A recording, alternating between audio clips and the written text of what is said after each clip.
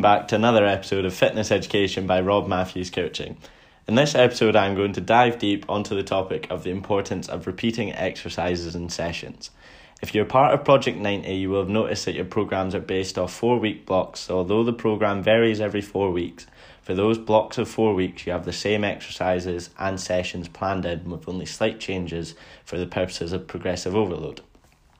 Which, if you don't know what progressive overload is, make sure to check out the podcast I did diving deep on what progressive overload is, how and when to use progressive overload, and how it's implemented within your transformation on Project 90. In this podcast, I'm going to talk about the science and methodology behind the 4-week blocks and the reasoning behind the consistency of programming. Now, before we start, it's important to highlight the reason I'm programming workouts this way isn't because I'm lazy, it's because it's 100% the best way to get good adaptation and monitor progressive overload to see if you're actually making improvements or not. Let me give you an example. Let's say an individual is doing a back squat and the next session they go to with the same targeted muscle group, such as a leg day, they go, oh well, last week I did a back squat, this week let's do a front squat and change it. Now on the surface it doesn't seem too bad an issue. They're still training legs after all, which is more I'm sure most individuals without a plan can say. But here's where the issue lies. You can't quantify or compare the two.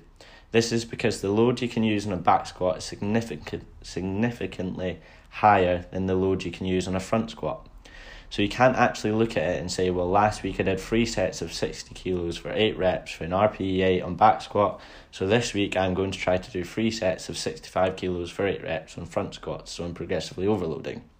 Now the goal is right, progressive overload, but as we pointed out earlier, you can't quantify or compare the two movements, meaning you more than likely are going to fail at that lift and not progressively overload at all. So this is where the 4-week blocks come into it. 4 weeks means you only actually do the sessions 4 times. However, it's enough to ensure progressive overload without getting bored or feeling the want to do different exercises. It results in excitement in having this periodization of 4 weeks of almost mini tests of how much you can progress in a certain movement within that time frame.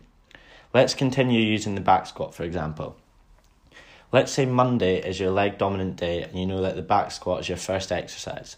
You've got your maximum amount of energy and output to put onto this exercise as you're fresh and not tired from other exercises. So on that first Monday, you do 3 sets of 8 reps of 60 kilos for an RPE 8. You feel good, you feel strong, and you want to see how much heavier you can go.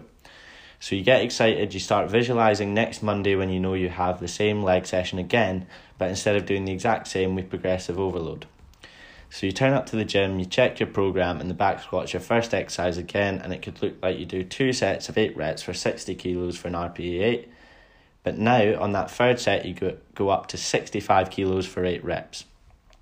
And just like that, you've progressively overloaded in that one form of increasing the load that is being lifted. This then follows on to the next session and the one after that, showing you how you should set your standard and motivating to keep forcing that adaptation each week. And this is no different from the top coaches in the world all the way to the Olympic level.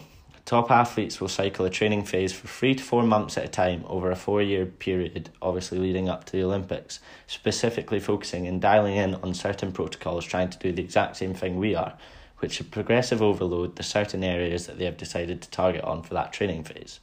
For example, if you want to build your glutes, you need to be applying progressive overload because you need to force your body into adapting in that area. If you just continue to do the same things, your body can only adapt so far as you're not giving it any reason to change.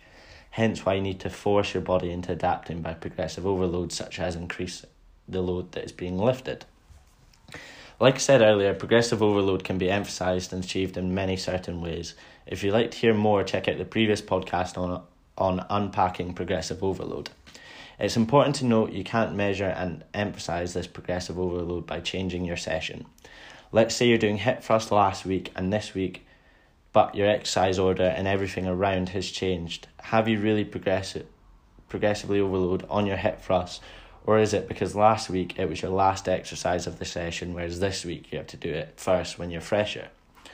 Therefore, the sessions need to be almost identical so that it can be clear and evident that you've progressively overloaded instead of it being due to outside factors such as freshness.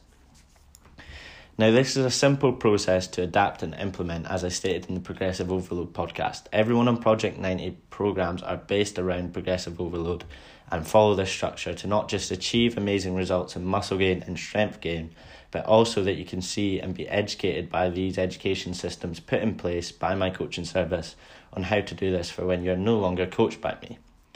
So in summary, what you need to be doing is repeating exercising, basing your efforts off your previous session and trying to slowly, incrementally make improvement based off that. And it doesn't have to be massive jumps, just gradually week by week, which will eventually lead to big improvements. So hopefully that clears up why you repeat sessions and exercises and why it's the same over a 4-week block.